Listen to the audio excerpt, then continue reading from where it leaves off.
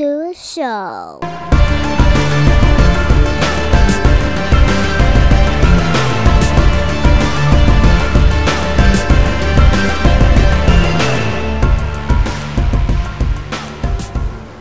What's up, everybody? Welcome back to another episode of Off the Mats Podcast. And this week on the show, I am welcoming back a good friend of the show and guest, Mr. Carlos Cruz.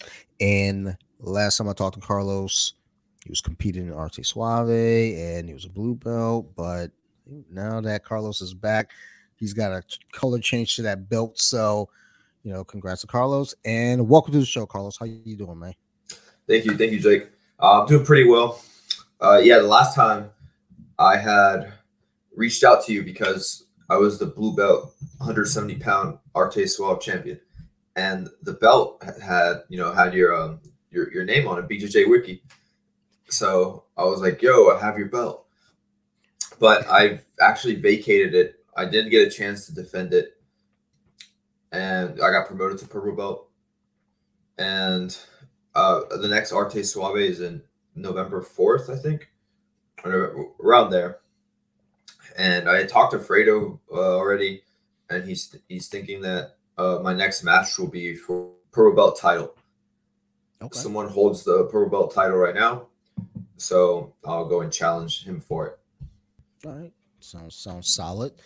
Yeah, I remember when we had previously talked, and even off air, like on Instagram, I had mentioned like wanting to come out and catch one of the events, and you're like, come out to the July one. That's when I'm going to be competing, and life fell through on my end, so I was like, okay, well, we're probably not going anywhere for travel. Yeah. And then a teammate of mine, he and I kind of discussed possibly coming out for the November event, but he's got a lot going on his end. And then also I know for us here, my wife's like, you're not going anywhere in November because just all the stuff with family and holidays upcoming. So it's like, oh, well, whatever, man. So that being what it is, I will get out there to see one of these events and cheer you all on. But as far as the November 4th event coming up for you for Arte Suave, you're going to be challenging for the purple belt. So is it official? It's still kind of a thing in the works? I think it's still in the works. There's no like announcement for it or anything yet. But I spoke to him, and it looks like that will be the next match for me. Okay. I think so for the major tournaments, IBJJF tournaments, I'm going to be making my descent down to featherweight. Usually I compete at lightweight. I'm walking around like at 170, so I cut a few pounds for lightweight. So I think I want to challenge myself, get a little bit more competitive, and do featherweight. So I told him that, but because right now there's a 155-pound purple belt champion. He's defended his belt already. And then there's a 170-pound purple belt champion who hasn't defended it in like a year. But we'll see which one I'll take or which one's available. Well, either way it goes, I think stepping in there as new blood, for the belt, it should be exciting for the champion and you as the challenger. That sounds exciting. Really Definitely. Exciting. So I actually competed 2 weekends ago in Vegas. Yes. Jiu-jitsu battle in calibration with Evolve Your Game. It was an 8-man purple belt tournament. 2 people pulled out, so it turned into a 6-man tournament. But it was my purple belt debut. I submitted my first opponent with an armbar, and then I lost my second match. I lost my second match to someone who I've lost to before. He's like 2 weight classes above me, but I felt like, I felt like I could have beat him, but when the time came, I changed my plan up. I was like, I'm just gonna play it safe. I'm gonna pull guard, keep his posture broken, and armbar him. But he was just like he's so strong and so heavy. He just lifted me up with straight back, and then I just like separated, and then yeah, I should have stuck to my original plan, which is just collar drag the fuck out of him, and then create a scramble, and then we'll go from there. So, I got Kimura off of a triangle, but Mm. it was lessons for the next time to always just go in and just fight hard. It's safe, especially when a tournament like that. He's medium heavy blue belt world champion, so it would have been it was a great opportunity to face him again to try and beat him. I've noticed that in your videos, whenever you post, like that collar drag is aggressive. Every Oh time I yeah, see it, I'm like, whoosh, God, good Lord. And again, then that scramble comes up, and then next thing you know, you got the arm, and I'm like, dude, he's got a formula, and and it works. So, you know, good on you know you. what? I, go ahead. Sorry. Yeah, I've recently started doing that where I just drag him and I shoot a triangle, and usually I'll get into a triangle position, or if they're quick enough and they move their head out the way, I'll get into an omoplata, and then from there I'll work a sweep, end up on top, or go for an armbar or something. But in this tournament, when I dragged him, he actually I missed the omoplata and I missed the triangle, and he got double unders on me, but I was Mm. able to get back up. So I always think about whenever I would talk to the kids, when I was kids coach, for a short period of time there. And at one of the tournaments, I remember saying to one of our competitors, she's going out there and she's nervous. I'm like, look, I'm nervous with you. It's my first time coaching. So I'm going to tell you what always sticks in my head. You know what you're here to do, you know your plan. They've got to stop it. Just go out there and do it. So, you know, like you said, you change the game plan up at the end, but like say you should have just collar dragged them in and went with it's like, hey man, you I know, know, dang, I played nothing two wrong played being two. safe. I mean, in that one, it cost me it was a mistake. Um, I mean, not really. I mean, I pulled, I broke his posture down. I ended up in close guard where I wanted to be, but he just picked me up, and I felt like I had to drop to my feet.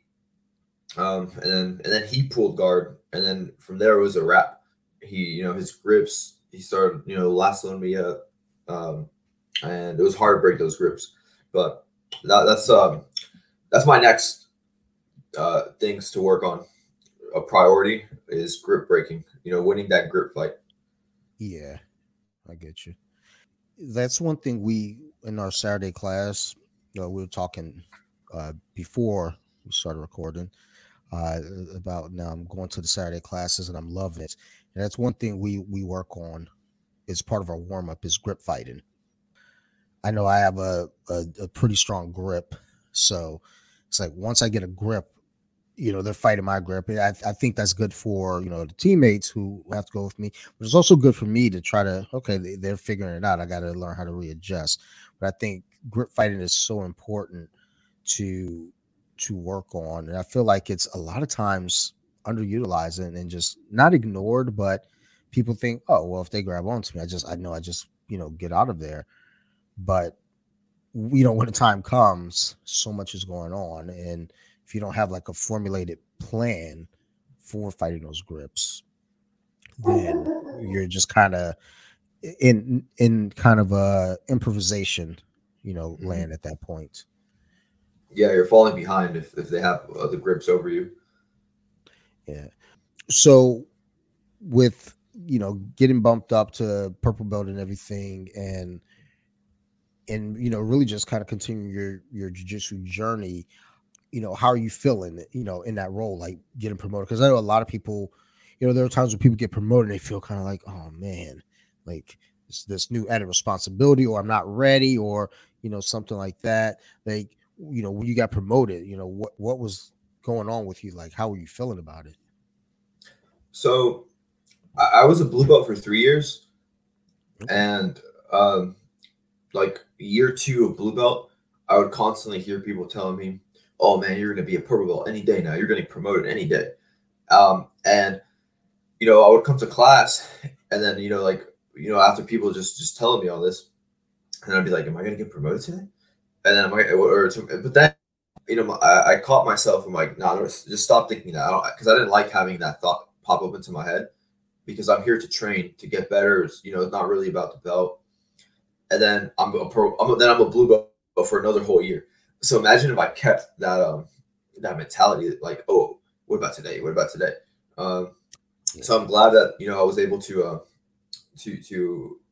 knock those thoughts out of my head pretty really early on once they came, and I just kept doing what I was doing, still competing. And then actually before I got my purple belt, 2 weeks before that, I had a no-gi fight on Kratos submission wrestling, basically Arte Swap. They're the same thing against a purple belt, as a blue belt still, right? And I heel hooked him. Um, so when I got promoted to purple belt, I was happy, felt good, but I don't think I had those thoughts where like, oh, I'm not ready enough or whatever. Um, because I was confident in my jujitsu, and I go to a bunch of open mats where I'm already like subbing purple belts, maybe a few brown belts. Um, so I wasn't really thinking that. I was just like, all right, let's keep going. But at the same time, keeping level headed. Like it's going to be more challenging. It's going to be, people are better. They're more technical. But other than that, it's just business as usual. Always think about, the promotions. There's some people, again, they get promoted and they feel like, you know, are you sure? Like, should I be here? And then it's like you say, you're a blue belt for 3 years, and you've been, playing your game. You're out there kicking ass. So it's almost like a, huh, purple belt. All right, well, keep it moving. Like, like Yeah, nothing's that's kind of changed. how it Keep was. working. Yeah, Yeah. people messaged me like they were saying, "Oh, when's your next competition? Are you gonna wait a while?" And then that was like the same things I would hear when I just got my blue belt. People would be like, "Oh, or someone else that just got their blue belt, they say, I kind of want to wait like 6 months or something before I go do a competition, just because blue belt is such a wide spectrum." But then you hear the same thing about purple belt. You hear the same thing about every belt. So that's more like of a maybe like like a confidence thing, like, oh, I'm not ready. Yeah. But you'll never feel ready for anything. You always just have to go and do it and see how it goes. And then maybe the outcome will surprise you, and you're ready. You're ready the whole time, all along. Yeah. I've seen, yeah, the white belt going to blue belt, kind of like, let me hang out for a minute. And then I've seen blue belts go to purple and just keep rolling. It's like they get promoted, and it's like they had a competition coming up anyway. So they're like, okay, just got to move it up to purple belt now, no longer blue belt. And I've, seen that with purple going to brown as well. So I think, ideally it's just, you're working, keep working.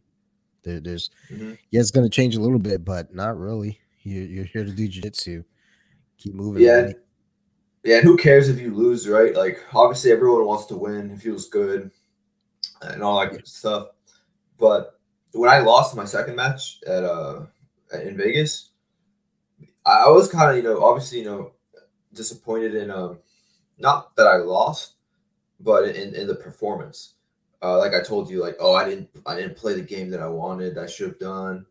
But that's how you like even in the matches that I win, so the mistakes will still stand out more than like the armbar. Like I'll be like, oh, I know I can do the armbar, but I want to be able to hit these other techniques or oh, this wasn't the smoothest.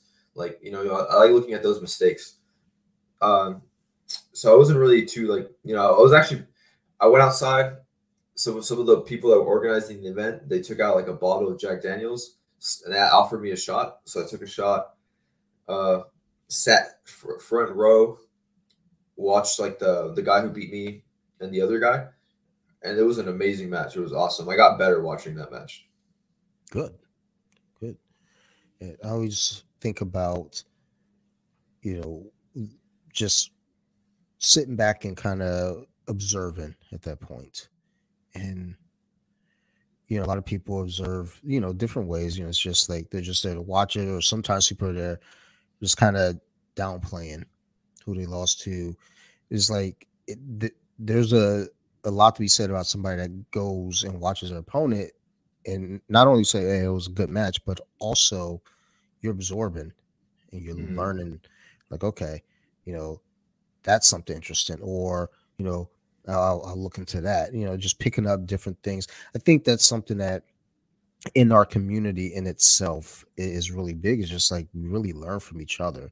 I have a teammate who every time I roll with him, you know, he brings something new to the role. And that's something for me now to absorb and figure out, okay, either I got to figure out the counter to that, or, after class, like, how'd you do that? Or what were you doing there? There's always something to be learned with jujitsu from anyone, really. Even, I know we, make jokes about white belts and whatnot, but, there's stuff that can be learned from white belts too. There's this young lady, I think I talked to her the other day. She said she's been training since March, and she's destructively strong. Like, it's just like I'm not understanding it. But afterward, I sat and talked with her because she just got really good pressure and just she clings. I was like, dude, like, Mm-hmm. where are you picking this up from? She's like, I watch a lot of video. So I spend almost all my time at home just watching videos. I was like, oh, okay. That's pretty interesting because, um, you'll see like, your teammates or some people maybe you don't like talk to too much, and you just go in and train, uh, and not really dissect the role after. But Mm. then, like you just said, like this white belt watching lots of video. So you don't know that just by like watching them or rolling with them, but it just shows like Yeah. their dedication, how much they're really trying to invest their time into this to learn. Yeah. I think that's big because I remember, I feel like I don't think she's been training since March. I think it's been less time. I feel like it's been less time with us. Because I feel like I remember her first class, and it was probably like May or June or Oh, something. okay. It feels like, I feel but like white belts always add an extra month in there. that is I'm, true. I, I'm there. I'm there almost every day at my gym, and then I asked them, "Oh, how long have you been training?" And the guy was like 4 months, and I'm like, "I haven't seen you." For like, has it been here? Like, are you sure? Um, but yeah, like, just having this conversation because I rode with her twice yesterday. The first time, she was standing there and she looked over, gave me the nod. I was like, all right, let's go, kid. And she likes to go for that arm drag and try to get your back. I was like, nah. Look, I know I know you now. You're not. I'm not letting you do that. You got to earn this takedown. Um, Yeah, and it was kind of a stalemate. I wasn't getting her. She wasn't getting me. So I sat the guard and she passed quick. I was like, oh wow. Like, okay, she's about to make me earn the sweep. So yeah. let me go ahead and figure this out. But it was a fun roll. And then the last roll of the day, like, we were the only two without a partner. So I was like, all right, let's roll again. Let's go. Um, and it was a lot of fun just kind of sorting out, because again, the big thing with her is like and it's not like that's like, we say to people, you're strong and you're only using strength. She's not using strength like the muscle things. She's like using her strength at times, like, again, when she's got my back, or she's using it the strength to control, but she's not using it to, like, you know muscle a submission or Muscle out of anything. stuff. Yeah, Yeah, she's yeah, putting that pressure on you. yeah. And I think the one time I felt like she was using a little bit of strength, and it was like she was trying to stiff arm me, and I was like, okay, you're not gonna win this one, but Yeah. like you are stronger than me in so many other ways. But either way, It's just like, looking Who at, is this? Who is this chick? Wait, like you're way stronger than you, arm dragging you, taking your back. dude, I don't know. Like it's that's the weird thing about it too, because it's like, look, man, I'm not going light on you because you're a female. Like, trust me. Like, I'm playing my game too, but she's playing her game better right now. And Yeah. as a white belt, she doesn't have a whole lot of, you know, tools in the toolbox. But again, her saying, she watches a lot of technique videos online, and she's in class all the time. So it's like, you know, obviously, she's there for jujitsu. She's not like, you'll see some people, they'll come in, do the trial, and you can already kind of almost gather the folks that aren't looking to stick around. They're like, I'm gonna try it out because it looked cool. Oh, I didn't think it was gonna be this. Why is this person, mounted on my stomach? Why are they climbing up? Now their knees are my armpits, you know, or this person is attached to my back like a backpack. I didn't think this what jujitsu was all about. Mhm. And then they don't show back up. Whereas this young lady, um, yeah, I feel like she's been training since June. I just feel like that was her first class when I encountered her before. But um, or even so early on, seeing her, you know, every time she worked with somebody, if there's a move that we worked on that day, that's what she's doing. You know, she's watching video, but she's not like watching video and then trying to come into class and do a flying heel hook. She's not doing crazy stuff. She's doing the Mhm. techniques that we worked on that day, and then the stuff that she's pulling from video. I think, which is weird because it's like, well, you're watching video, but like, what are you watching? Because it's like you can watch stuff talking about pressure, but unless you're really getting out there to work on applying pressure, I don't know that you can really say, okay, I'm watching video about pressure, but you're not drilling pressure. You Yeah, gotta. it's like you learn from like from doing it and then making the mistake. You can only learn so much from the theory. Yes, yes. But either way, like, kudos to this young lady, and kudos to anybody that's a white belt coming in and really rolling with the game and Hmm. sticking with it. Because once those cats get to blue belt, it's like, now you're really applying it. Now you're really pulling in jiu-jitsu. Like, you're here. And for everyone saying, well, all the blue belts quit. I mean, obviously not, because you got purple belts, brown belts, and black belts out there. So um, it's just a joke. Yeah, I never actually. Well, yeah, I never actually felt like quitting at Blue Belt. I would make jokes because of that joke, like, "Oh, I'm Mhm. quitting this week," but nothing really serious.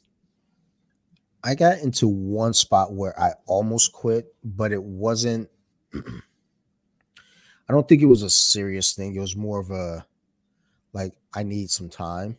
I need to figure something out, because Hmm. I just felt like I was kind of in this I was in a stalemate with myself.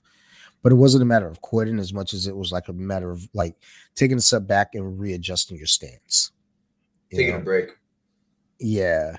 And the only issue is, though, is like, I was, and I guess I did kind of take a break, unbeknownst to myself. But like, when I think of a break, it's like I want to be away from jujitsu, like, nothing to do with it. And I was afraid to do that, though, because if I step completely away, then it's like, can I come back? Hmm. So, and also, before jujitsu, all that extra time was filled with, like, just BS. It was just filled with junk. Me playing video games for countless hours, me eating junk food, I agree. just doing things that were destructive to my body, out drinking, out partying. Once I got into jujitsu, a lot of that went away. I still eat junk food. I love it. It's delicious. And sometimes I play video games, but there's a cap on a time that I can do any of that, because I got notes to write. I got videos to look at. You got a I podcast to got to go run. train. Yeah, I Yeah. guess I keep forgetting about the podcast. Um, well, because for the podcast, I'll record like a bunch of episodes in like 1 month, and then just kind of slowly put those out. Whereas, like, it's not really that big of a thing to remember. But like all those other things, it takes up your time in a way that doesn't feel constructive. Whereas, like, jujitsu, constructive. Doing the podcast, constructive. Um, Reading and stuff like that, just kind of doing research on different things, constructive. Playing video games for me is not constructive. I know it is for many others, but for me, it's just a gap filler, and um, I get frustrated with that even. So, um, at blue belt, the idea of possibly quitting, it crossed my mind for a very brief moment, but then I remembered if I quit, then I'm going back to doing all that other stuff that was not helpful to me. Yeah, I feel recently I've been feeling like this maybe for like the past, I don't know, like couple months, where I've been thinking about how just like the future, well, my future in jujitsu, because I see like other like established people in the community, like in the local community, and what they're doing, and then I think, what is like, what will I be doing once I get to wherever it is, whatever destination that is.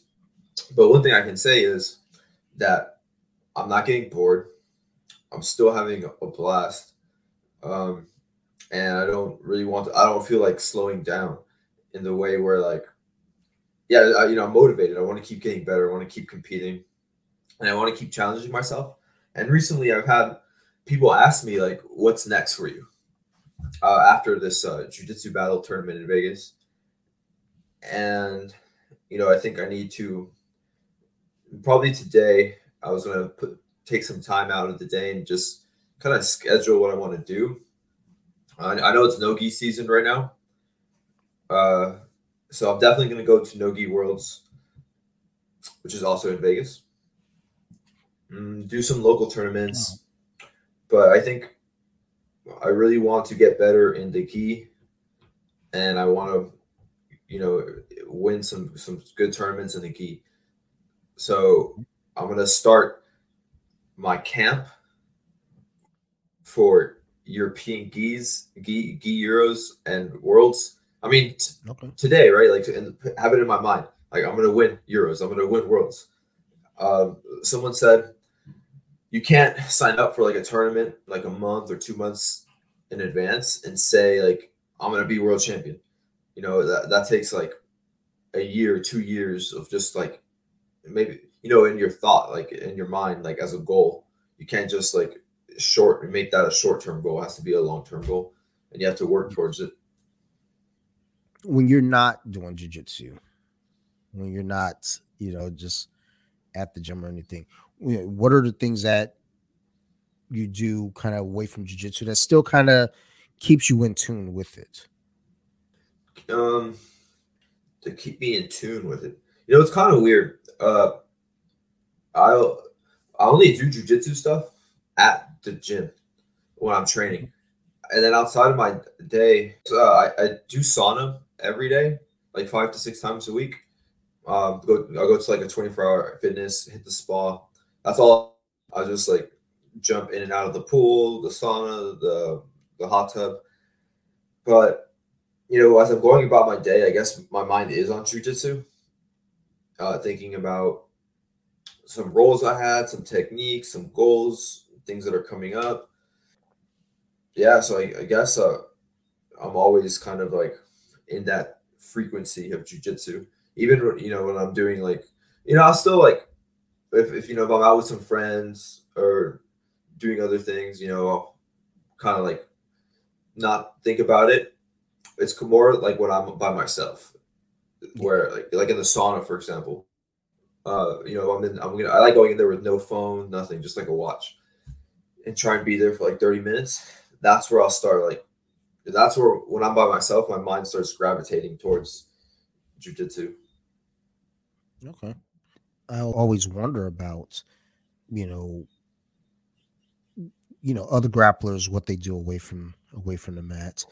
And again, you have some people that just as soon as they leave, they go right to sit down and look at stuff on YouTube. You got some that are reading jujitsu books, Yeah.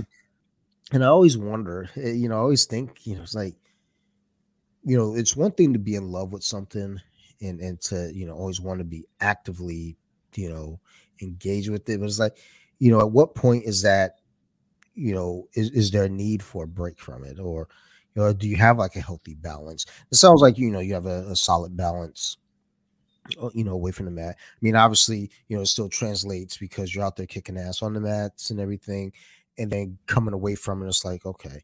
Because I guess that's kind of the one thing I didn't realize, as a white belt, everyone that I knew that were training, at the time, when we get away from the mats, I'd want to talk about jujitsu still. And they're like, yeah, well, I don't want to talk about jujitsu. Let's talk about other things, like, anything else. And that's what I found out. A lot of them were like comic books. Like a lot of my teammates Mhm. are into comic books and comic book movies. Like, oh, okay, cool. I guess it's okay to like other stuff away from just this. I don't have to get obsessed.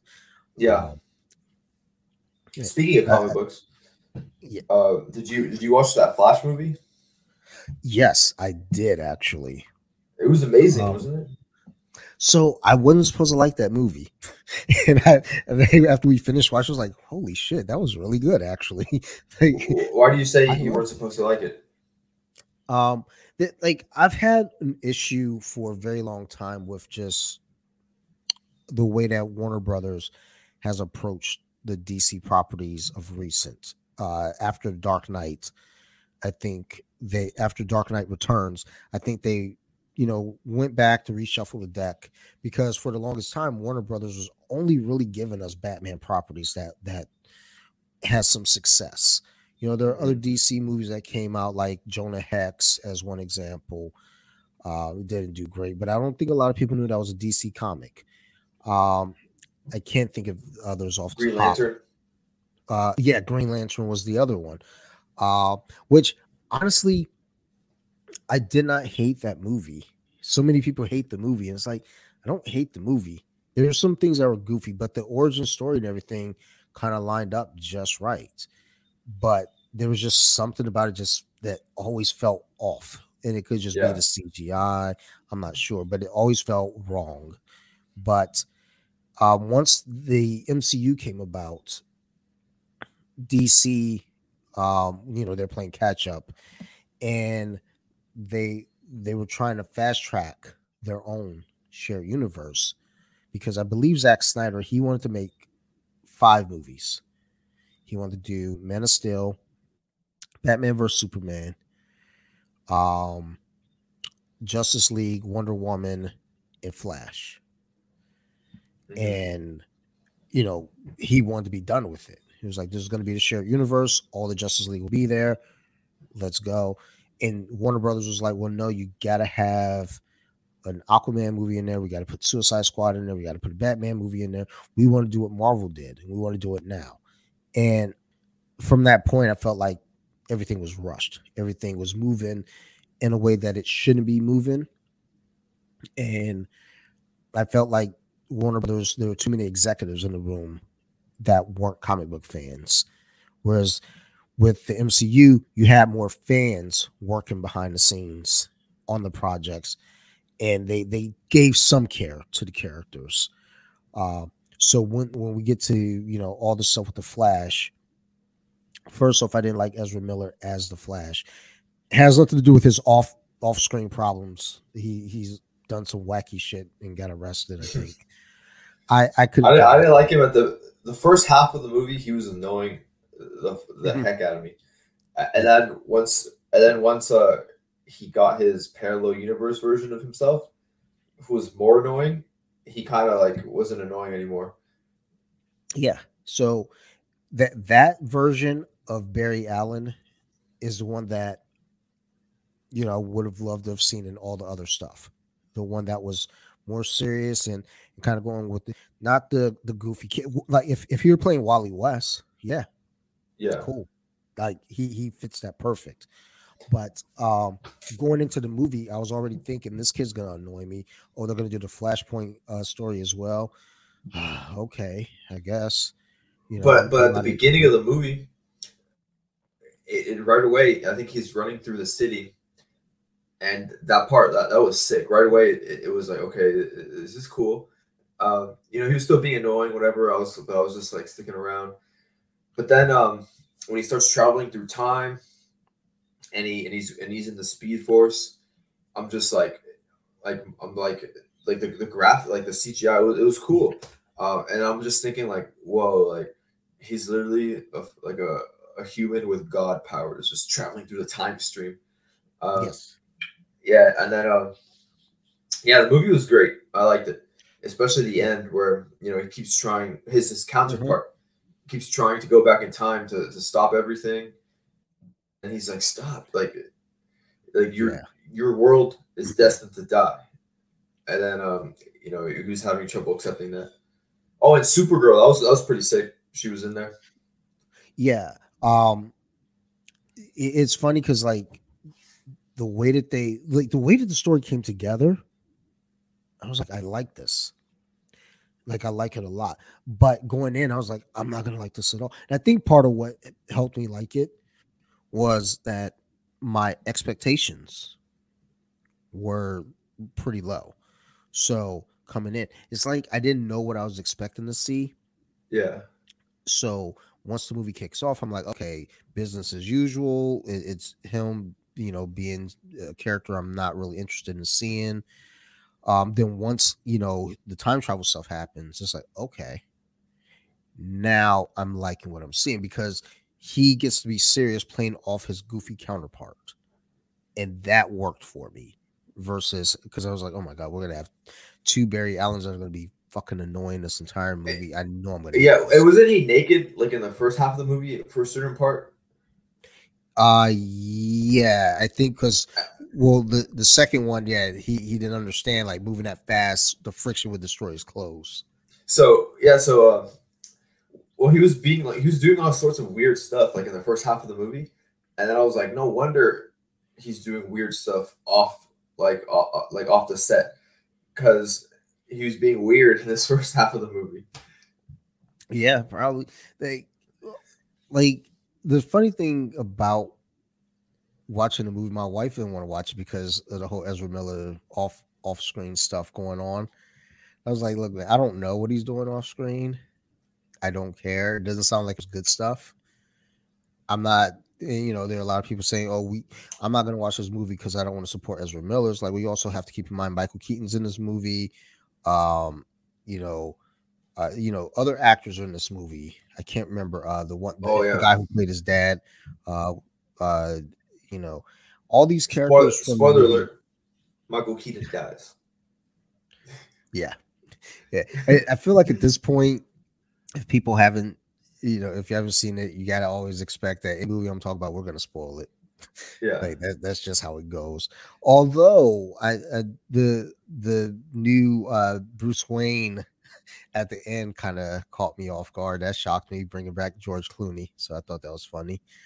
Hmm. Um, but it's like when people say, "Oh, I don't want to go support Ezra Miller." It's like, well, you're not just supporting Ezra Miller. There are other people who worked on this movie, the cameraman, the directors, all this stuff. I mean, Yeah. and honestly, this movie was supposed to come out years ago. It just kept getting delayed for one reason or the other, and now we see the new Aquaman on its way to theaters. Now the trailers dropped recently, Oh, nice. um, You know and what I blew know my people. mind? What's that? Oh, sorry. What blew my mind on the Aquaman Mm, was the first Aquaman was when he went to the desert, and then they found the temple underneath the Sahara Desert, yes. and then it made me think, yo, what's underneath the Sahara Desert? Yeah. Like, imagine just because the world Earth's been around for like millions of years, so imagine what's buried beneath the sands. Probably like temples and shit, just like an Aquaman. Well, yeah. Like that's something my wife and I were just talking about the other day with the ocean, because she was saying like apparently the Pacific Ocean is bigger than they thought, and she was like, "I just find." Oh no, she said it was the largest ocean. She was like, "I just find it hard to believe," and I was like, "I mean, there's a lot of shit out there. Like, I don't find anything hard to believe when it comes to the Earth these days. It's like we don't know what's at the bottom of the ocean. like you said, we don't know what's under all, under the Sahara Desert. You know, there's a lot of stuff that goes on that, you know, we are just so unaware of. And the thing that I do like about it is, like, we live in a movie of Hmm. sorts. Just, when people go on adventures, when people go to like the Amazon forest, the Amazon rainforest down there. Like, we don't know. There's a lot of shit going on down there. And, The Himalayan when mountains. oh my God, yeah. Well, what I think, wasn't it in it, like, want to say like the early 1900s. I guess they didn't know gorillas existed or something like that. No way. Like, I would fact check it, but I don't want facts to get in the way of a good story. So, Yeah. but I remember hearing that it was like the early 1900s. No one had seen a gorilla. At least here in the U.S. for sure. Oh, okay, makes sense. So they stumbled upon it, like, out there, in the mountains, and it was like, holy So shit, like, yeah, what's that? yeah. So the way that yeah, interesting. The way that that stuff works is like uh, you know, like in Peru, like Machu Picchu, the pyramids, they, you know, it's not like it gets deserted because this is a question that I have. I probably will go ask ChatGPT later, but like things get rediscovered because as the Yeah. passage of time happens, things get abandoned. Um, for example, the pyramids in Mexico, I saw Hmm. this before and after photo, and it's just covered with like grass, like vines are growing over it, and then it gets and the locals, they know about it.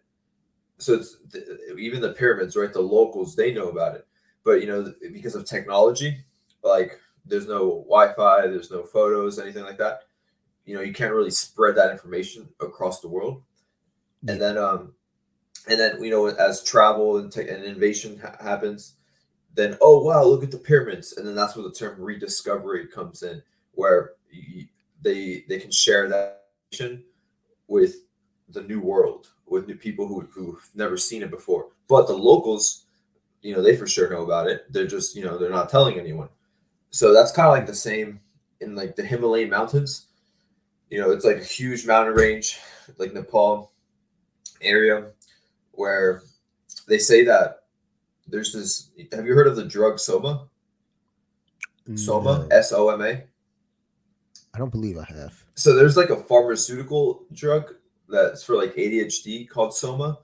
We actually don't know what it looks like.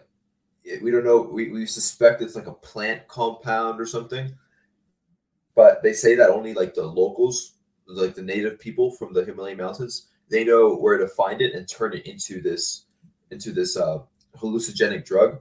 That's kind of like similar to like DMT and whatnot, but Mhm. it just goes back to a well kept local secret that the rest of the world doesn't really know, but they hear rumors about, but we just don't have all the details. Yeah, I think what you said there, definitely, checks out an idea that, yeah, lots of things are, known to the locals. Especially when you look back in time too, when you go further back before um internet and stuff like that, or even not even just the internet, but just quicker communication, whether it be phone, whether it be television, whether it be anything.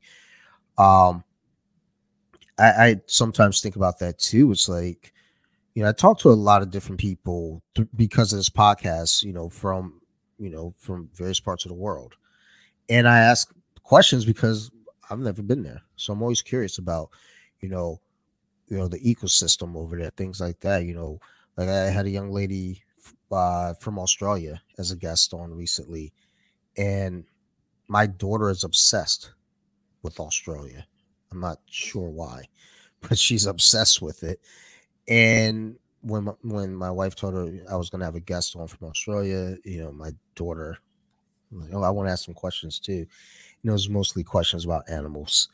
But that's the thing, is like, when you look at a place like Australia, if we didn't have, like, the knowledge that we have now, as far as like using the internet, or travel like that, we wouldn't know that those creatures were there. So could you imagine hopping up, off a boat onto Australia? You see a fucking kangaroo. Yeah. You're like, what is that? And why do I want to ride on its back right now? Or emu, Yeah, I feel like with the internet, we're really desensitized just to like a lot of beautiful things in the world, like because we see or we got Animal Planet, Discovery Channel, and it's always going to be dope. I've never seen a kangaroo, I don't think, in person. Probably, I think I have seen a whale. Just these huge animals. Like I don't know, like it's hard to because we see everything online. So like, oh, a lion. Okay, what else do we got? Oh, a giraffe. Okay, let's next animal. Next animal. When yeah. you know, there's like in person, you can't really get that experience. Well, yeah, it's like thinking about the animals that, like, the Michigan is known as the Wolverine state, and they're University of Michigan, the Wolverines, go blue. Um, but from what I understand, for whatever reason they call it the Wolverine state, but Wolverines have never lived in the state of Michigan. So then the question becomes like, well, where does that even come from? Has it maybe people long, long, long ago, encountered Wolverines? I don't know. From what I understand, it's a Canadian critter anyway, but Oh, the Upper then yeah, Peninsula, that like, makes that's sense. attached. So it would make sense, further up north. But it's like I think about armadillos. I've never seen an armadillo in my life, not in person. So I mean, and I'm in Maryland. Why would I? What Um, animal would you want to see in person, and you could touch, you could pet, but and it won't kill you, hypothetically? um, huh, probably an ostrich. I think you can pet an ostrich. I don't know. I don't know, man. They look like they look evil. They look like they would Yeah, can't pet an ostrich. So, if I knew I could get my hands on one and just pet it, I want to. I think I put a question, or no, I did. I put a question, or yeah, I think I put a question up on Instagram the other day, asking like if you could uh grapple with any animal, what would it be? And my one friend Danny Patrick said he would grapple with an ostrich. I don't want to do that, but I would like to pet one. they have no He says, hands or arms. yeah, well, then he was talking about basically they're dumb and you could choke them easy, and I was like, I guess that just doesn't seem fun. Like I'd want to grapple with the animal that's going to give me a challenge. I would And grapple a monkey, not a gorilla, yeah, a monkey. ooh, like that, yeah, that'd be a challenge. Oh, I don't know, man. Well, maybe a monkey, not Well, there's different sizes of monkeys, right? Not yeah, like true. I wouldn't want to grapple like a small monkey, maybe like a medium sized monkey, Hmm. like half the size of me.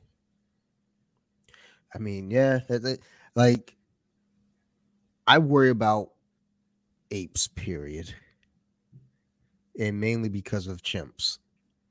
Like they're little monsters themselves, and they're Yo, just I all heard that monsters. in India. I saw this news article thing where they're becoming a problem. All the monkeys Mm. because they're just like running amongst the city. So some of the citizens, the local people, started killing some of the monkeys. So the Oh monkeys wow. they came back and got revenge. They take dogs and they'll take them to the top of like a building and just drop them. Oh, I did hear about that. I did hear Yeah, about like them taking dogs and throwing them off of high like platforms. That's I'm telling you, they're a problem. They're little monsters. These things, apes. But I love the Planet of the Apes movie series though. So, um, we might turn to but that in the next 100 years. maybe.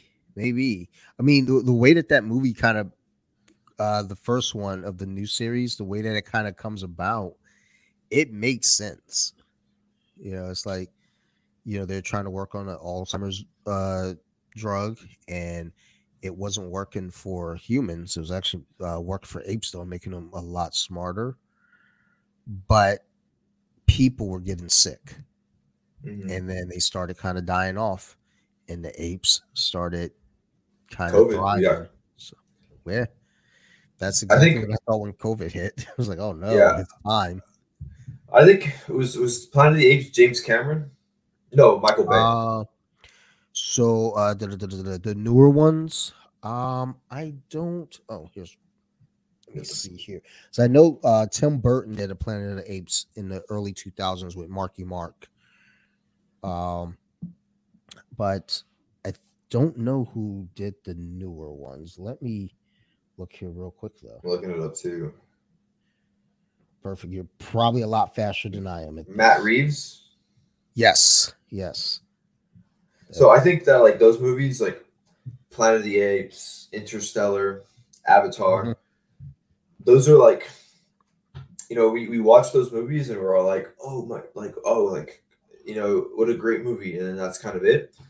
But it comes from the mind of like a director of a creative team who probably have like they do a lot of research with society. They probably read a good amount of books, um, and they see where they have a vision where society can lead, or can go, can go Yeah. based off certain factors. So then they create these movies, and we think that they're just like, oh, it's nonfiction or whatever, but a lot of them have a lot of possibilities to actually come into fruition and happen. It, maybe there it'll take but at the end of the day, right, we're only in one point in time of all of the history of the earth, Yes. so anything can happen. Like Like whenever I look at movies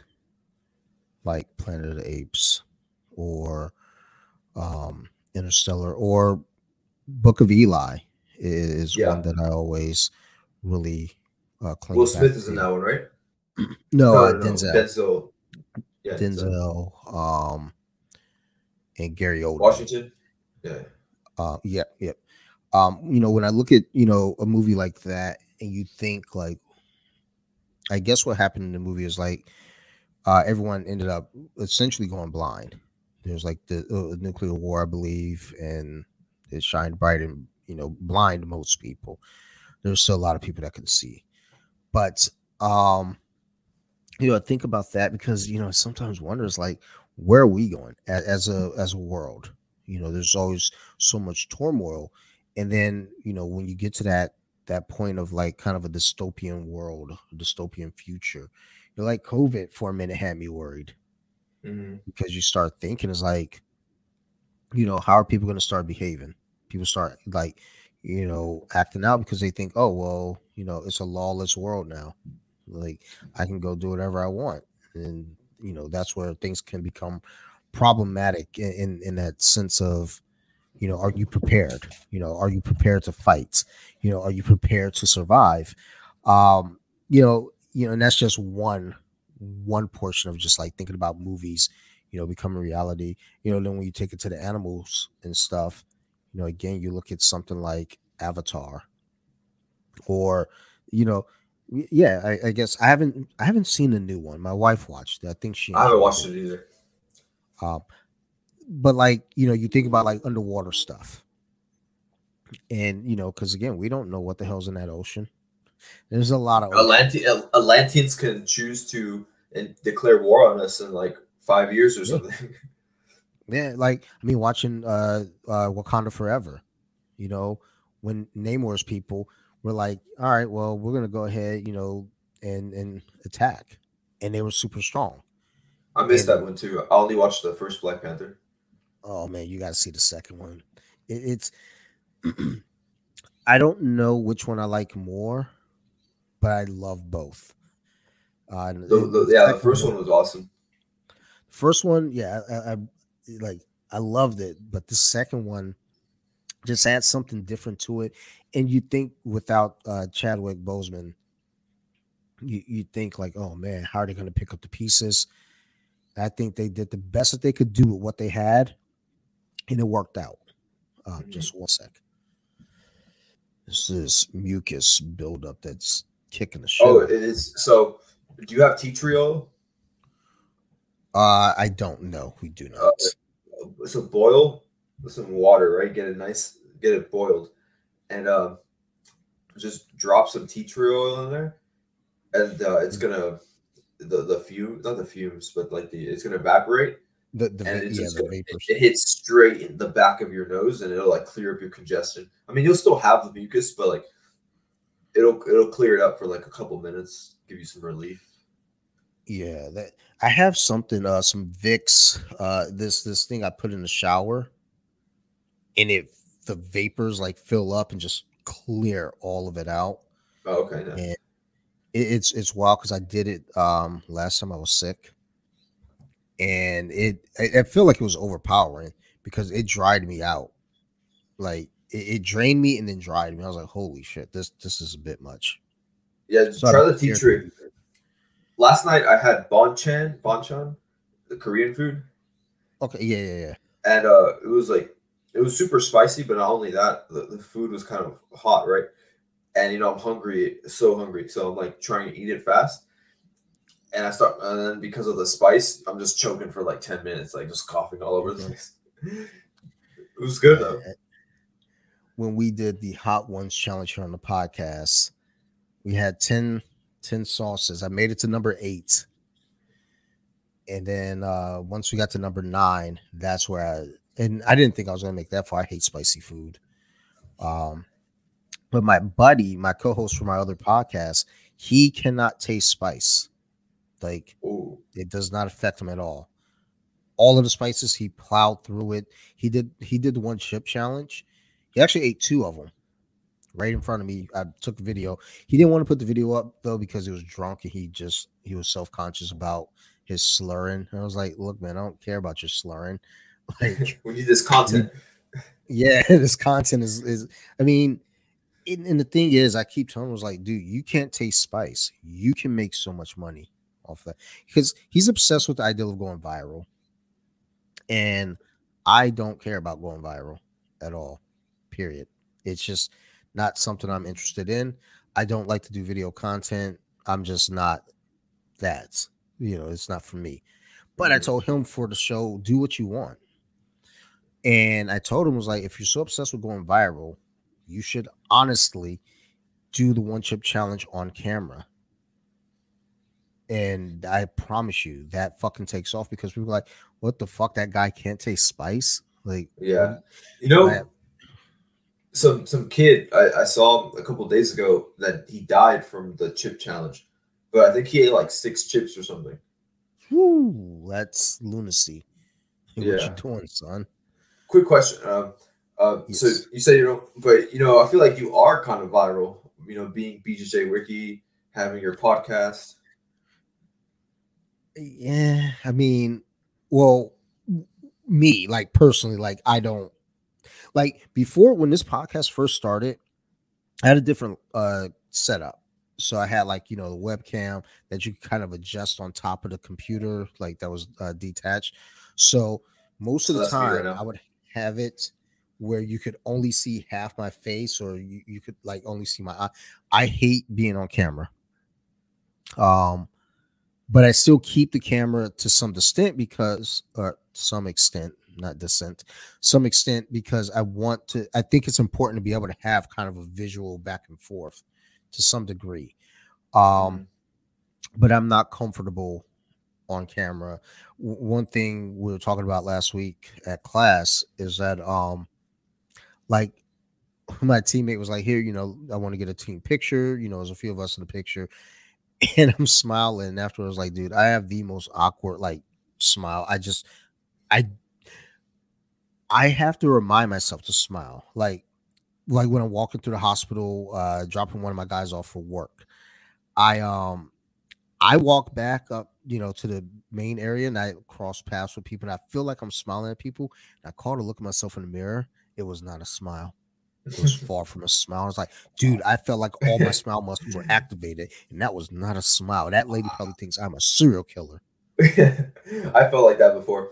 Uh, so I've been making like a bunch of videos, posting them on Instagram. I post a lot of stories. Mm, Um, and before I would do all this, you know, I wasn't posting anything on social media. There was probably like a 3 year period where I was on there, maybe posting stories, but not really like posting anything. yeah, And then once I started jujitsu, I wanted to kind of like I knew I could be more confident within myself, and I had in order to grow, you have to step outside the comfort zone. So I started like posting videos on Instagram or competing too. Most of my content that I post is just like me competing, just a bunch of highlights and things like that. But I'm also like on camera. I feel like I get kind of awkward or whatever. But I've been like, I still do it just so I can get better at it, and not with the intention of going viral or anything. I just enjoy it. I feel like yeah, I'm the main character. This is my page, my Instagram. I'm the main character in my jujitsu journey because I'm the one having to go out, having to compete, having to do all this. And there's always cameras, there's photographers, there's everything. So true, true. so you have to like kind of, I guess, like prepare for, not prepare for it, but just know that it's there. And now it's like when I go to like for my competition in Vegas, um, you got to, I'm like practicing with like, okay, when I win, what should I do? Because then you see sometimes people like, they have their own, in that video game, like you like, and I play Destiny, so I'm gonna use Destiny for an example. Yeah. When you like, you dance on them, you taunt them or something. So Hmm. I feel like a lot of athletes that have good showmanship, they have something at the end. I don't really have anything yet. I just throw two fingers up in the air. um, Sometimes that's all it takes. yeah, but I'm working on it just because it's like it's fun. It's a new skill that I'm developing. Uh, being comfortable on camera while performing. It. I think for me, I feel like there are times where I'm like, I think I do a good job at avoiding, like, like you said, there are cameras everywhere, so you're not gonna really avoid them. But I feel like I do a good job at like not acknowledging them. Hmm. So like at work, there are cameras everywhere, like just at every point, which is fine. At the hospital, there's cameras everywhere. At the golf course where I take my guy to do his internship, cameras everywhere. And I do a good job, I think, at just not acknowledging the existence of them. Now, for me, and I'm also, I think generationally as well, it does play a little bit of a difference just because, like, I'm 45. So I'm kind of in that weird middle gap where I grew up without the internet, but I was young enough to experience the internet in its infancy and kind of grow with it. And that also kind of goes along with, YouTube and viral videos and things like that. So when it comes to, that kind of content, I was always aware for myself of wanting to avoid it just because there's a discomfort with cameras for Hmm. me, period. But I've always felt like it also there's this thing of perfectionism for me. So I'll see a video and like looking at your scenery right now, you could do a review video, no problem. It'll work and it feels like it fits. I would sit here and do a review video and I would stress and be like, maybe I should change this angle. Let's see. Let's get here. No, no, no, no, no. Let's get here. No, no, no. Okay, let's move the camera here. And I think that's a problem I actually have also with jujitsu though, with Hmm. doing techniques. I want to make everything so perfect. And if I can't do it, then I stress out about it and then I freak out. Meanwhile, if I do it in the middle of a roll and it's not perfect, And I'm like, damn, dude, that it sucked. And the coach was like, but you landed the move. So like the fact that you drilled it this much, you knew when to do it, your body control was good, da da da. And it's like, and I think about that when it comes to content as well. It's like there should be more content that I should do as far as videos go. But then I also feel like I would stress myself out a lot more trying to be perfect with these videos Yeah. versus So just being myself with these videos. yeah. Adding to that, uh, some of my teammates at the gym, sometimes I'll have them like I want to make like a video. I have like maybe two or three like videos, like talking videos on my Instagram. I need to make some more, but I ask for their help to help film, and I'll be like, no, this is all off. Get this angle. No, do it like this, and then they'll be like, I'm done. I don't want to do it anymore. And then I'll be like, nah, it's okay. You know, you're like you're not a videographer, right? Nothing, because if you think back to like a movie, you know, Mm. they how many reshots do you think they do of a scene? Oh, Hundreds of them, tons. maybe, right? So you know, and then you don't want to be too extreme like that. So you know, what I thought and my thought process has been like, okay, this is good enough. 7 out of 10. I'll just drop the video. I won't be good at it today. Won't be perfect today. Hopefully, 3 months from now, when I make another one, I'll get better at it, and the video will be better because you know we post something, or in my case, I'll post something. Not anymore, but you know, at first I would post something and then be worried like, oh, like this is off. This looks weird. But now I don't really care about any of that. I can just drop a video and not even worry about like who watched it. You know, I will look at like the data insights just for like a Yeah. data standpoint. Um, Sure, sure. but other than that, I'm not really like beating myself up over it. But then that's a skill that you develop. It's not something that you can just like have the first time. Um, and I actually do want to make a review video. Maybe I think this week, just like reviewing my match, my tournament, Yeah. um, and we'll see how that goes. So keep a lookout for that. Will I do. need to pick a scenery. Um, so I in what you're saying there, I mean, definitely makes sense and I get it. I see I'm that way when it comes to like podcasts and audio though, because I'm Yeah. very much like, you know, so for example, when I do my horror podcasts, I'm a little particular about that because horror is very that podcast tends to stay in that pocket only. When I do off the mats, we talk about anything and everything. Nothing's off limits. But when it comes to the horror podcast, I stay in that pocket 100%. So with that, I'm a little bit more guarded. When it comes to off the mats, I do any kind of episode. I'll do episodes on mental health. I did an episode with a coworker who's in a polyamorous relationship. So we sat and talked about that. You know, I'll do episodes on pro wrestling, and it's more like a, you know, this is all sparring for me.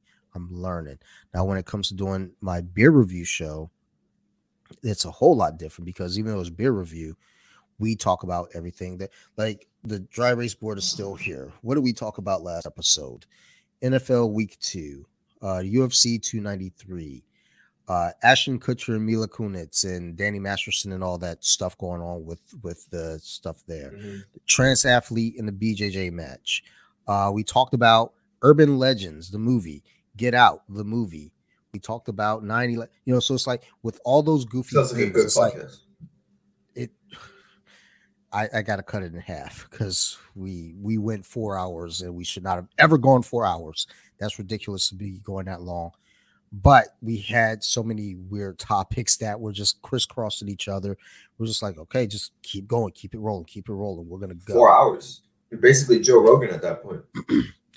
Yeah, that's why I was like, yeah, just cut it in. I'm gonna put half of it out today and then the other half out on Tuesday, just so that way no one feels like they have to sit and listen to 4 hours of a podcast of us.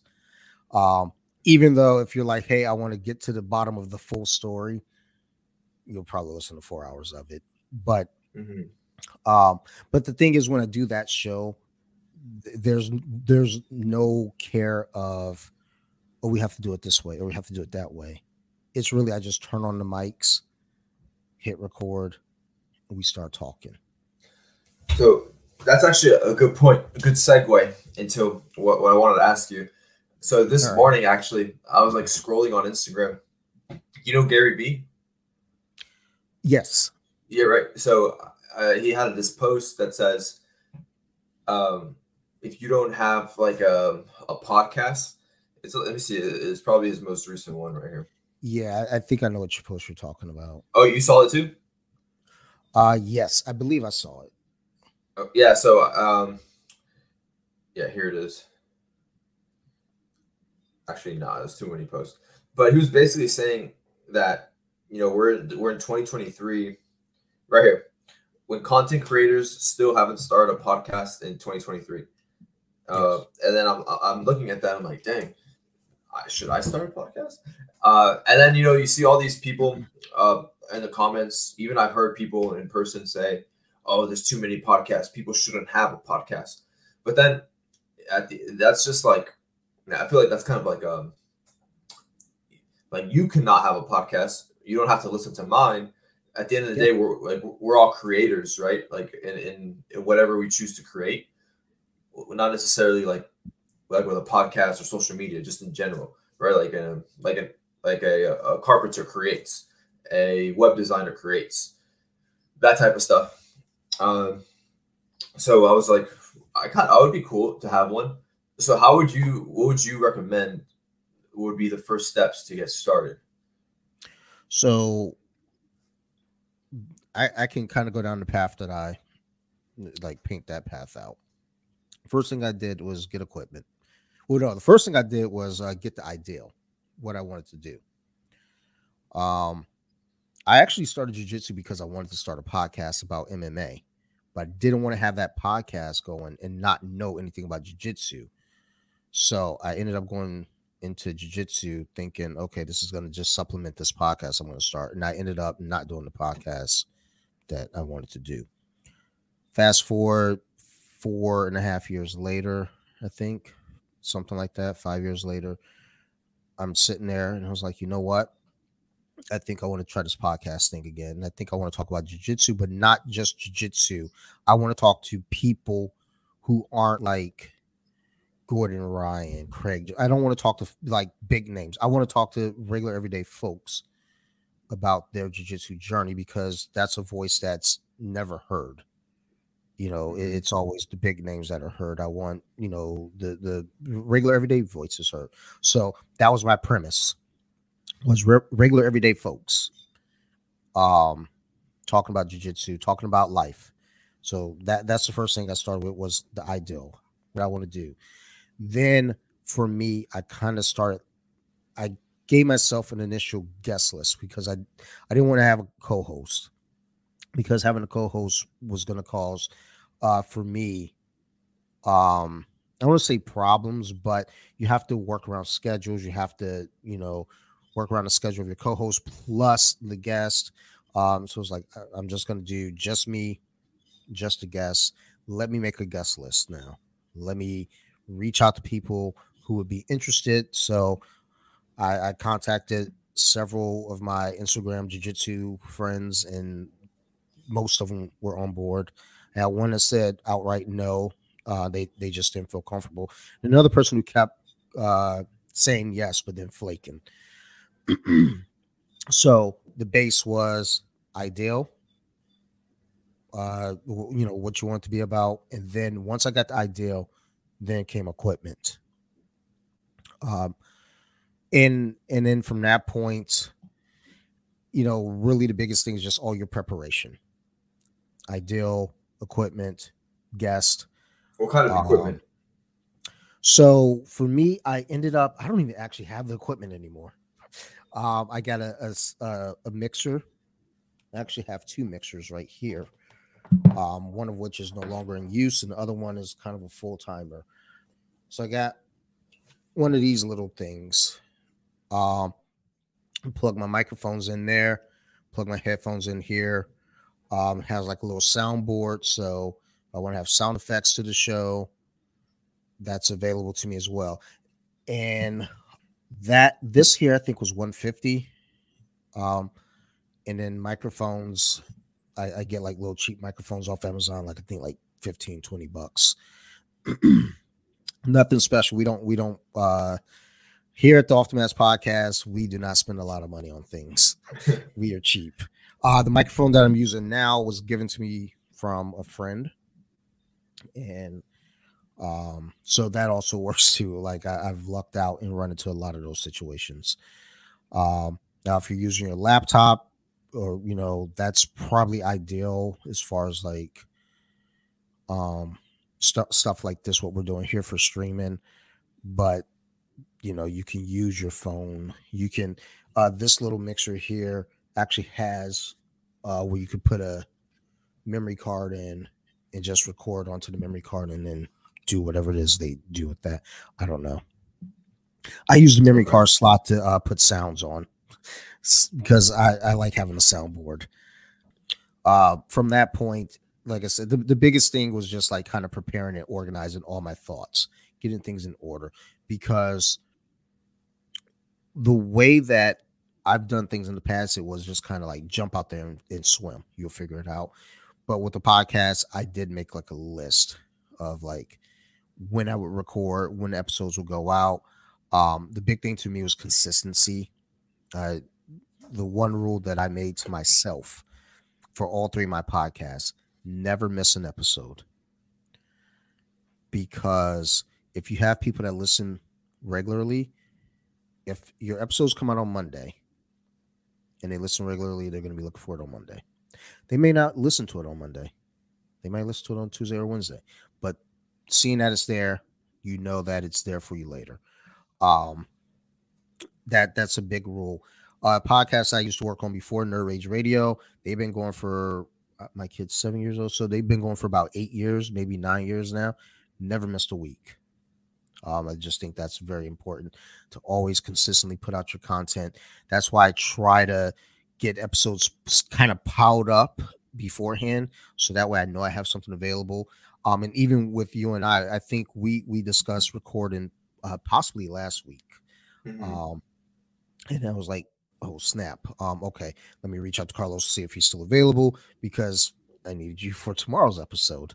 I actually do have an episode that could fill in for tomorrow, but I wanted to kind of stagger that one because it's a dual episode for my horror podcast. The author that I had on, she wrote a horror book, but she also trains jujitsu. So Oh, I didn't want to put it out back to back because that just came out Friday, and I didn't want to put it out again on Monday under Off the Mats. So was I that wanted to her? give Is some. that her first book that she's wrote? It's her first horror book. She's got two other books, Oh, okay. as well, You but know, this was the I, first time she wrote a horror book. that's something else that's been like on my list of things to do. Write a book. Um, so there's a when it comes to like martial arts, it's something that's like before I train, it'd be always something that I would see, and I would have like an interest inside of me that goes like, huh, and then I just never did it until I finally did it. And a few other things that were like that was with magic. I kind of stopped with that, but I should pick it back up. Um, but one things that I haven't started with and feel the same way with are stand up comedy and writing a book. Yeah, like writing a book, and I used to write, and there are times where I'm like, I want to go back to it. Um, and talking with my teammate who wrote the book, and just kind of listen to the process. It's because that was the big thing, was like, how do you do, like, how's your process work? Everyone does it different, obviously. It's like that's something I'm interested in too, but also I encourage stuff like that. You know, it's like you seem to have like, just a sense of adventure, just like, kind of that like try anything once kind of attitude. So it's like, the ideal of like, hey, I want to, possibly get into a podcast, go do it. Maybe do stand up comedy, go do it. Maybe write a book. Go do it. At least you could say you tried it.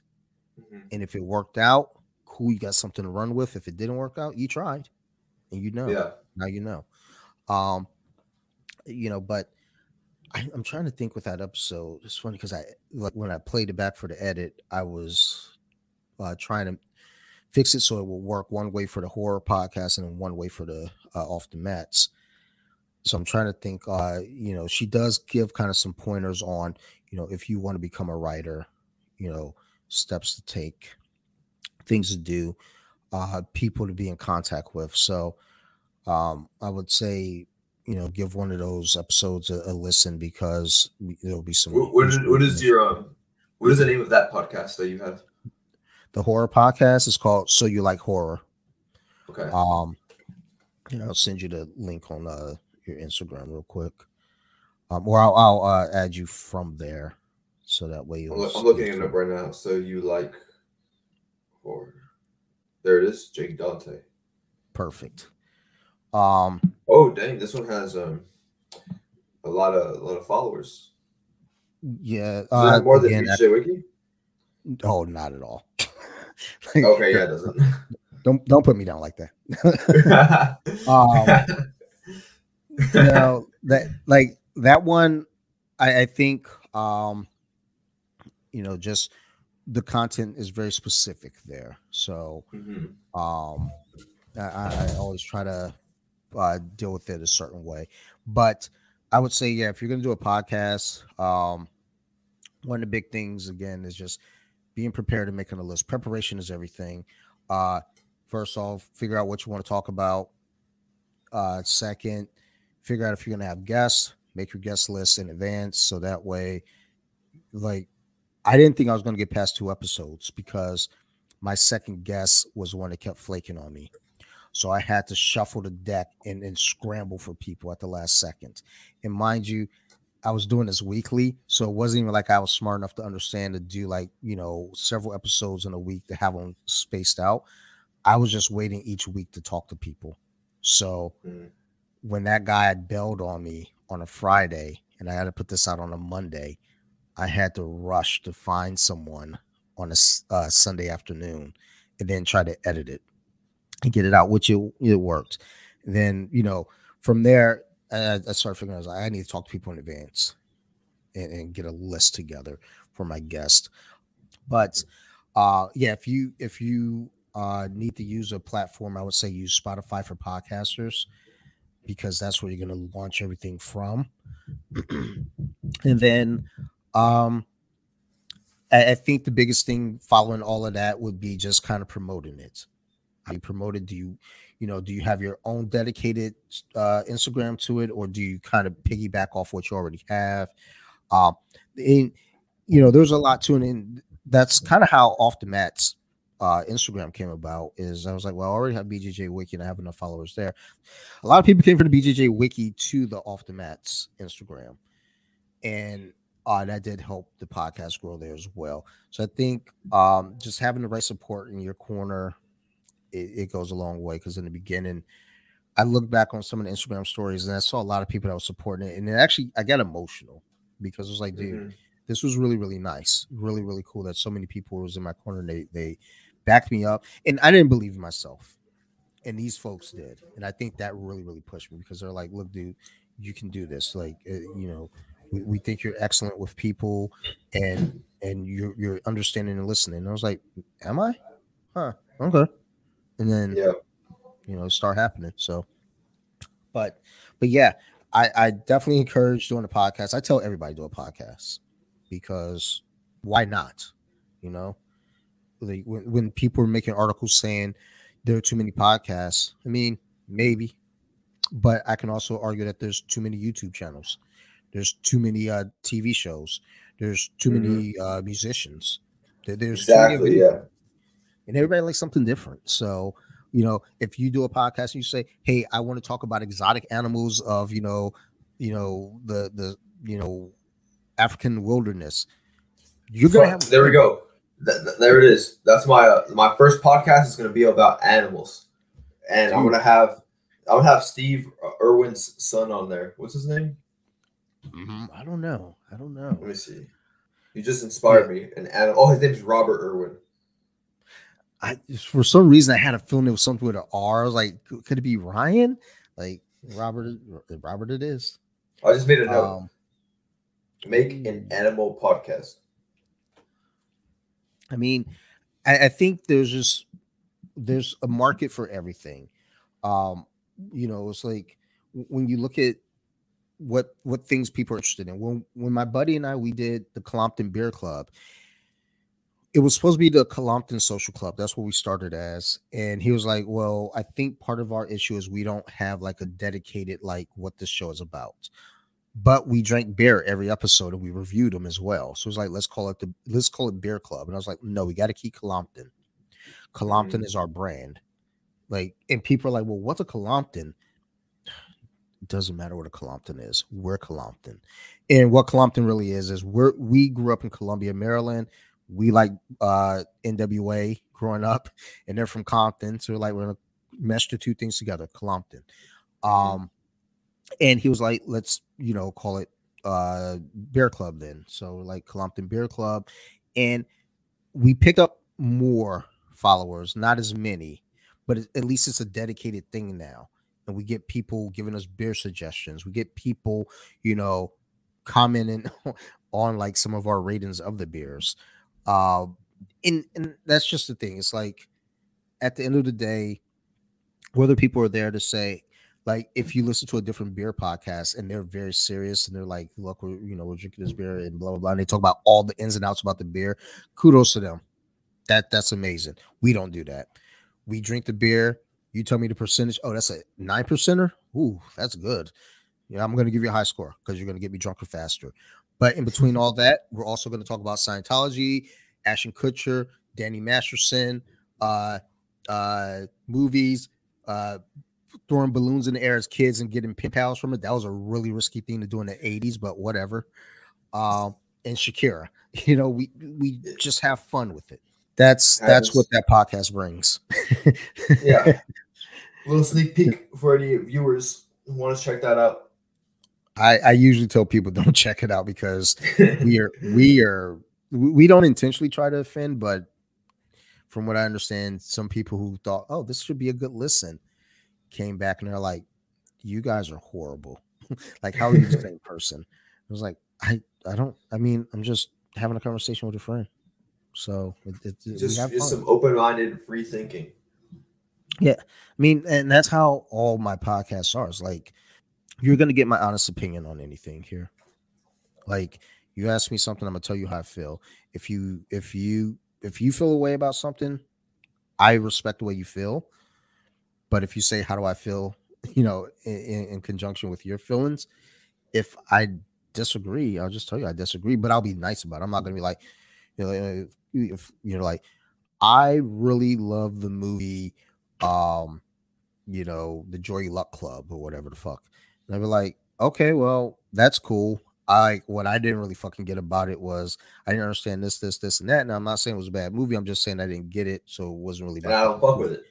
Yeah, but so many people will crucify you for not liking something they like, and I'm like that. What's the problem with me having my own opinion? I don't like it. Like I remember I had a friend. I'd never seen the TV show Archer. I have now, and I love it. But I remember a I friend love of that show mine. too.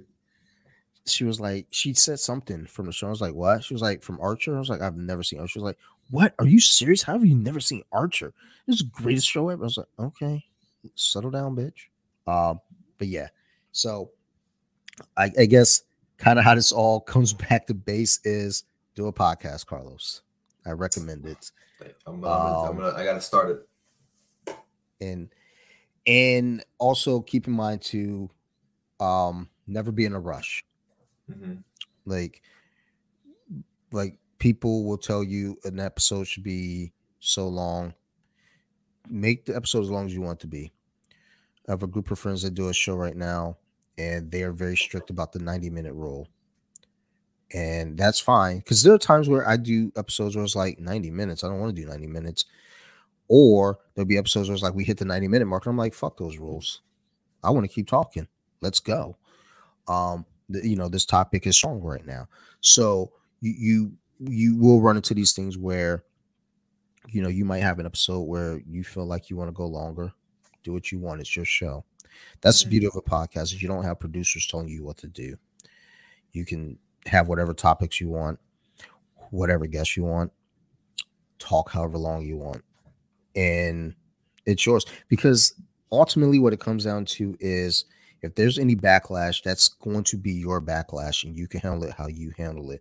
Whereas if you have people like a network, they're like, "You're going to make us all look bad." It's like, you sound like my mom. Fucking relax.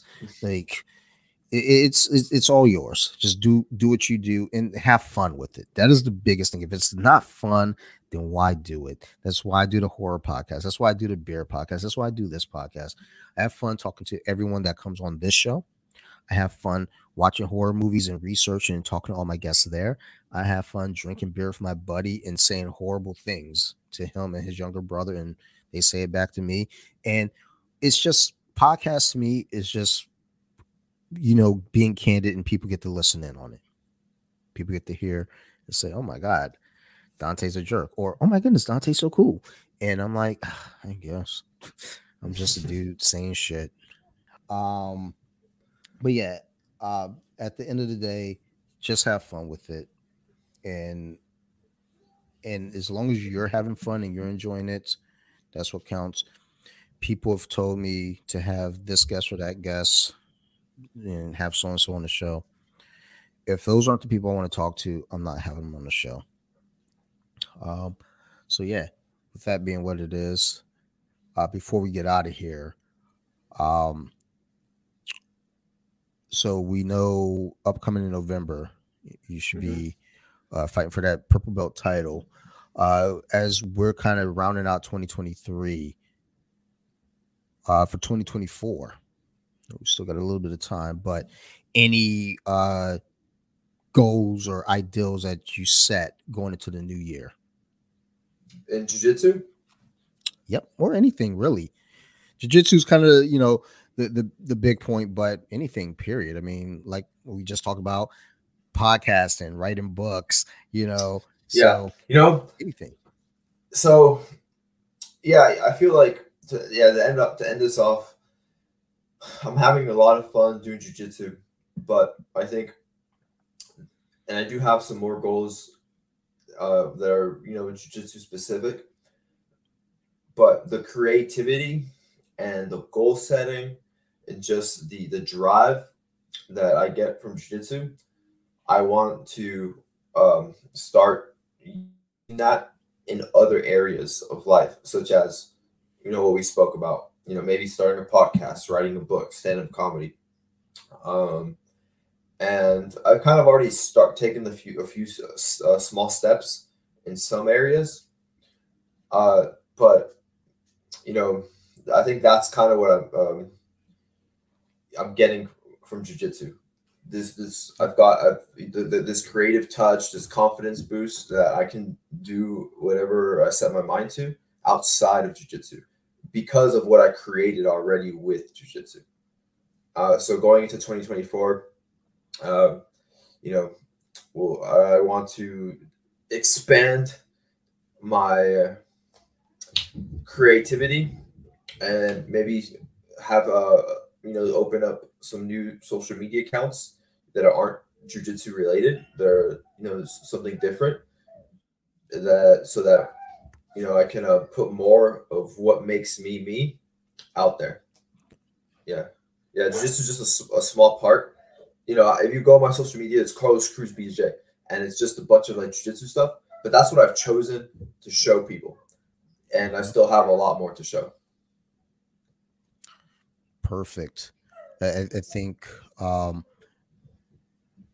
expanding on that and letting people see that there's more to Carlos than just jiu-jitsu is an excellent thing. And wherever you choose to go, with 2024, hey, BJJ Wiki, Off the Mats podcast, full supporter, son. So, Thank you. yeah. Thank you for having me on the show, Jake. No. Thank you for making the time to do this. And I mean, you started it, man. You reached out to me, and Yeah. was like, "Hey man, I got your belt." I was confused. I was like, "What?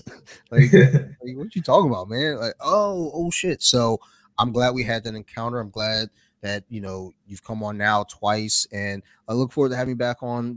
For many more. Maybe talk about what's going on with that 2024 plan and what's going on. Maybe even leading up to your match on the fourth too. So let's Mhm. kind of connect on that. But before we get out of here, shout outs or mentions you want to drop for us. Yeah. Shout out Home Academy, One Road Jiu Jitsu. Shout out my brother Mario Cruz. He just won his super fight this weekend by All right. submission.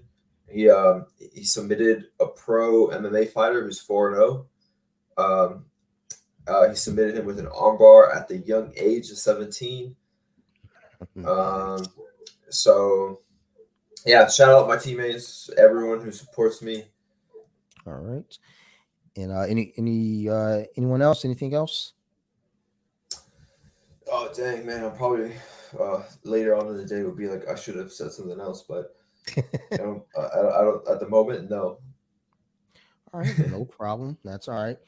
All right. Well, as always, to everyone else out there listening, thank you for the support. Thank you just for all the love. And like I was saying earlier, I looked back at the beginning and was seeing all the original mentions and shares about the podcast. Thank you, everyone, for that. And thank you who's been here from that point and you're still here riding with me. I appreciate it. If you have any questions, concerns, criticisms, always feel free to reach out. You can find me here at bjj.wiki on Instagram or Off the Mask Podcast on Instagram. Either way it goes, you shoot me a message. I'll respond. I'm that kind of guy. I don't I never have the ideal in my mind. Oh, I'm above responding to anyone. Like if it weren't for you all, I wouldn't have the following that I have. So always feel free to reach out, and I will always get back to you. I want to give a big shout out to my crew over there at Nerd Rage Radio, Bobby, Chris, Joe. Um, if it wasn't for Nerd Rage Radio, I wouldn't be doing podcasting. So thank you. So I got my start, and that's where I branched off. So thank you guys. Love you to death. I know you guys probably aren't hearing it this far in, but still love you guys. Also want to give a shout out to my other podcast here. So you like horror. If you're interested in horror movies, horror stories, come to that podcast. We've been talking about horror movies through the decades for all of 2023. We started back in January. We just got done with the 2000s. I just had one of my teammates on who wrote a horror book. And her episode has been posted and, having a good time over there. We're going to continue that journey on with the 2010s in horror in the next couple of weeks. And yeah, we just have fun with it. So go check it out. It's called So You Like Horror. You can find us on Instagram. All the words are separated by underscores. And then, yeah, that's all we got here. And last but not least, big shout out to my guest here, Mr. Carlos Cruz. Go follow him on Instagram, Carlos Cruz BJJ. He's killing it out there on the mats. Freshly promoted purple belt. So, and he's still running the game. He ain't changing, even a little bit. He's like, you know what? Cool. Got my purple. The show must go on. So, shout out to Carlos as well. Thank you. Thank you. And as always, love you guys. You guys keep listening to the show and we'll keep making them. Thank you, everybody. And bye.